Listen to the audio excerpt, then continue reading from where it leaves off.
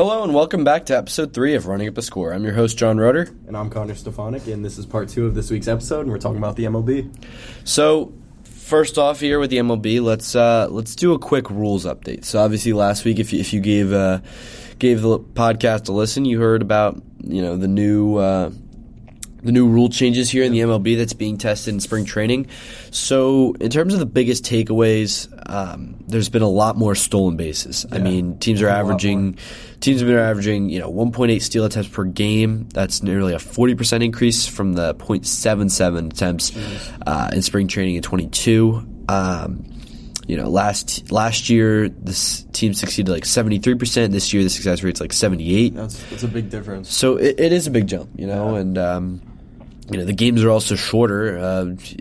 On average they've been about 2 hours and 39 minutes. It's the shortest since 1984. Jeez, that's a huge difference. It is. I mean, talk about big changes this year. I mean, obviously in the past years they've had like minor changes here and there, but this is for real right now. No, it is, and the game. I mean, the games used to be shorter. Like I said, it's the shortest they've been since 1984. So it's not like it's a huge, culture shock to baseball, which it is. Before, it is for recent. Yeah. It is more recent, but like when you look back, like games used to be short like that. Yeah. Like in recent years, guys have been super stuck on like the routines and that whole aspect. So we're about to graduate high school. Growing up, that's all we knew was it's the truth. I mean, back then guys would get in the box, they'd get set, and they'd pitch and hit, and so that's what they're kind of trying to work back towards. And give me a sec, hold up. My gosh, super stuffy. Whatever. We'll finish this one around. Finish this one around like 35. All right, so just move it real quick. Okay. It's driving me nuts. Oh, that'll be nice to listen to in a recording. Yeah, great. You're editing, so I'm not. That's gonna be a nightmare. All right.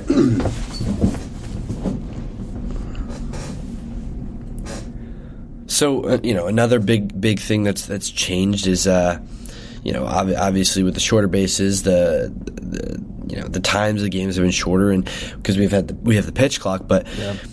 Max Scherzer is one of the big guys who, I'm not sure if he's for or against it, but he's already started playing games with it. Yeah. I'm not sure if you saw the video, but I did. The other day, he basically he stood on the mound and got set immediately so that the pitch clock would start running, and he waited and waited and waited and basically forced the batter, to call his one and only timeout.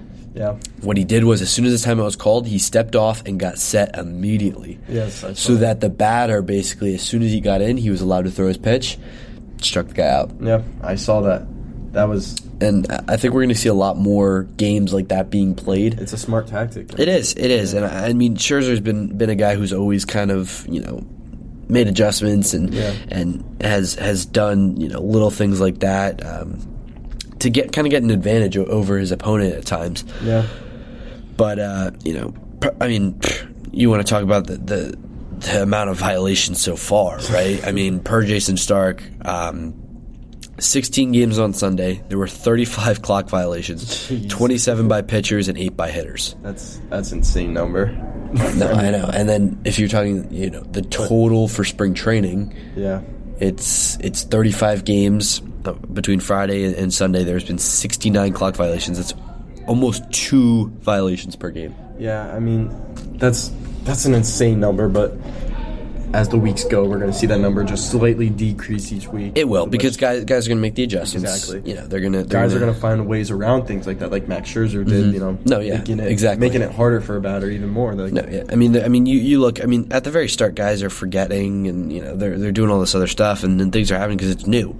I think you're going to see not necessarily a huge change, but just like a decrease in those violations, just because guys are going to adjust and get used to it. I mean, these rules are different, but I mean, I like seeing like players get around it and stuff. It's going to be nice. No, I agree. It creates another, not necessarily a competitive advantage, but it creates more creativity in the game and how you're going to try and get that competitive advantage to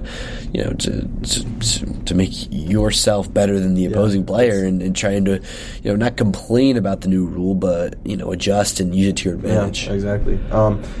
in other news, World Baseball Classic starts Tuesday. Yeah, John, I mean, obviously we know what it is, but I don't know if everyone out there knows. You want to explain to me and everyone out there what it is? So the World Baseball Classic, a lot of people obviously know what the World Cup is, but it's similar to, the World Cup is for soccer as it is for baseball. So, there's, it's main, it's a fun event for players across the world to put their talents on full display. You have your top dogs who your Mike Trouts, your JT Realmutos, your Kyle Schwarbers, who are going to put on a show for Team USA. And I mean, you look at some of these teams. The Dominican Republic is absolutely stacked. Oh my God, yeah. But it also allows for teams like the Czech Republic they don't have a single pro player on their team. It's all working men. Exactly. Yeah, it's cool it's an opportunity for them to put on their skills on full display on a big stage. And things like this is like, obviously those new rules are going to get people into the baseball, but this gets people into baseball too.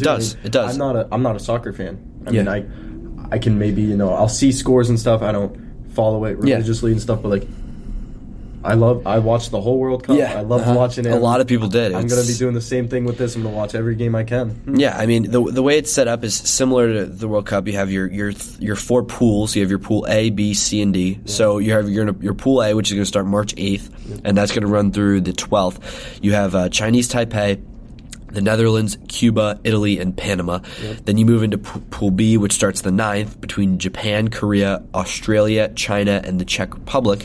Yeah. Then you move over to Pool C, which doesn't start till the 11th, and that's in Phoenix, Arizona. That's with the U.S., Mexico, Colombia, Canada, and Great Britain. And then you finally have your Pool D, which starts the 11th as well in Miami, between Puerto Rico, Venezuela, Dominican Republic, Israel, and Nicaragua. It's just exciting stuff. It is, because I mean, you look at the locations of these of the games, and Pool A is being held in Taiwan, and Pool B is held in Tokyo, and then you have Arizona and Florida.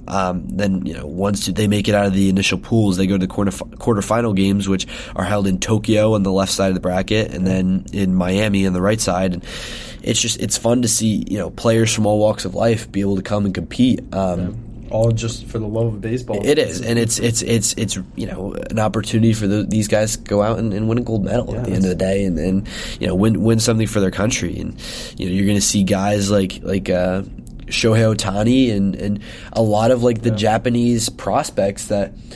For example, Kodai Senga right now was just picked up by the Mets. He had an outstanding performance in the last World Baseball Classic in 2017. Yes, I've never seen that. And so there's different opportunities like that are going to be put on full display, and there's, like I said, there's going to be guys who are going to be able to come out and show what they're able to do. Prospects and even you're expecting everything. I mean, I'm ready to see all these upset games. Obviously there's teams that are here to dominate. There's teams like Czech Republic who don't even have a pro. They're here, but they qualified. Yeah, they had to go through the qualifying tournament, and they managed to qualify, which is super exciting. But it's just so fun to watch. Seeing it all these teams, all these players just because that's the best thing about baseball is that anybody can win on any given day. Yeah. It's not like where for example we talk about wrestling and we haven't mentioned it really on the show obviously, but you can kind of pick who's going to win. Yeah. Every single match, you kind of have an idea who's going to win. Even with football, anything can happen, but you kind of have an idea, who's going to win. Same with basketball. Basketball is another one where it's anything can happen. Yeah. But with baseball, it's are your players going to hit today? Is your pitcher, are you guys hot? Is your pitcher going to be locked down, or is he going to struggle? World Series, Phillies. Exactly. One game, whole bunch of home runs. Next game, no hit. Exactly. It's so hit or miss. But I mean, we look at the start of the schedule. Starting on Tuesday, there's a game at 11 p.m., 6 a.m., and then 10 p.m. Moving into Wednesday. Also a game at 11 p.m. on Wednesday, then 5 a.m., and then 6 a.m., and then 10 p.m. So these are all Eastern time, too. Yes, these are all Eastern time games, but these are the games between, like I said, starting on the 8th, you have Cuba and the Netherlands, and those games are going to be out in Taiwan.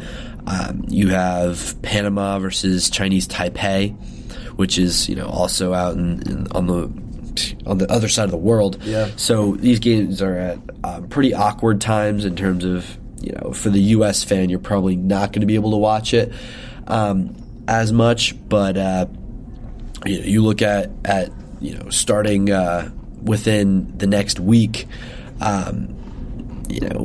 going to start to see plenty of games starting this weekend, I should say. Starting March 11th, we have a 5 a.m., a 6 a.m., and then we have our first noon game between Puerto Rico and Nicaragua, which is exciting. Puerto Rico is going to be a very exciting team to watch. Yeah, 2:30 p.m. we'll see Venezuela and Mexico play. So we'll be able to watch that, and then Venezuela and Dominican Republic will play at 7 prime time, which is that Dominican team is going to be so fun to watch. That's going to be so fun. But last week we talked about those last minute dropouts. Yeah. We have another one. Vladimir Guerrero Jr. Has dropped out due to leg issues. That was going to be scary having him on that team. They're so deep to begin with, so it's not going to hurt them as much as it would hurt, say a Czech team, for example, or even a Mexican team where, exactly. Mexico losing Alejandro Kirk, we talked about that last week, is going to hurt them. But, U.S. will play their first game at 9 p.m. on Friday against Great Britain, which will be exciting to watch. And, Great Britain, not the greatest team, but it's a chance for the U.S. to show their dominance and show that they can, like I said, the thing that worries me about the U.S. is their pitching. Yeah. Their pitching is thin. You have Clayton Kershaw, who was supposed to pitch, and he dropped out due to issues, but it's... Like you said, anything can happen. So definitely. They're supposed to win. I didn't see USA, really win that much. They made it to the tournament. That's the difference. Baseball is America's pastime. It's one of those things like the U.S. should be that English team that's supposed to be top dog every year. Everybody is all this stuff, but dude, a lot of these Central and South American teams, like Puerto Rico, like the Dominican Republic, like Venezuela, Mexico, Colombia, even the Netherlands out west, they have good teams that are coming to play. They have good players in the MLB. I didn't even know some of these guys played are from these places. Yeah, no, and I got you. They get to put on for their country, and you see their name and you're like, dang, they're from there. For example, Freddie Freeman is Canadian, and he competes for Canada every year. It's that's super exciting to watch because he's probably gonna be that only guy on that team that really people know about. And for him to be able to put his talents on display is super exciting. Yeah, we'll see what those teams can do. I'm excited. It starts when today. Tuesday. That's so right. We're recording this on Monday, so this will be out by Tuesday. So the games will have started. Next week we'll probably start to cover, who's moving on, that kind of thing.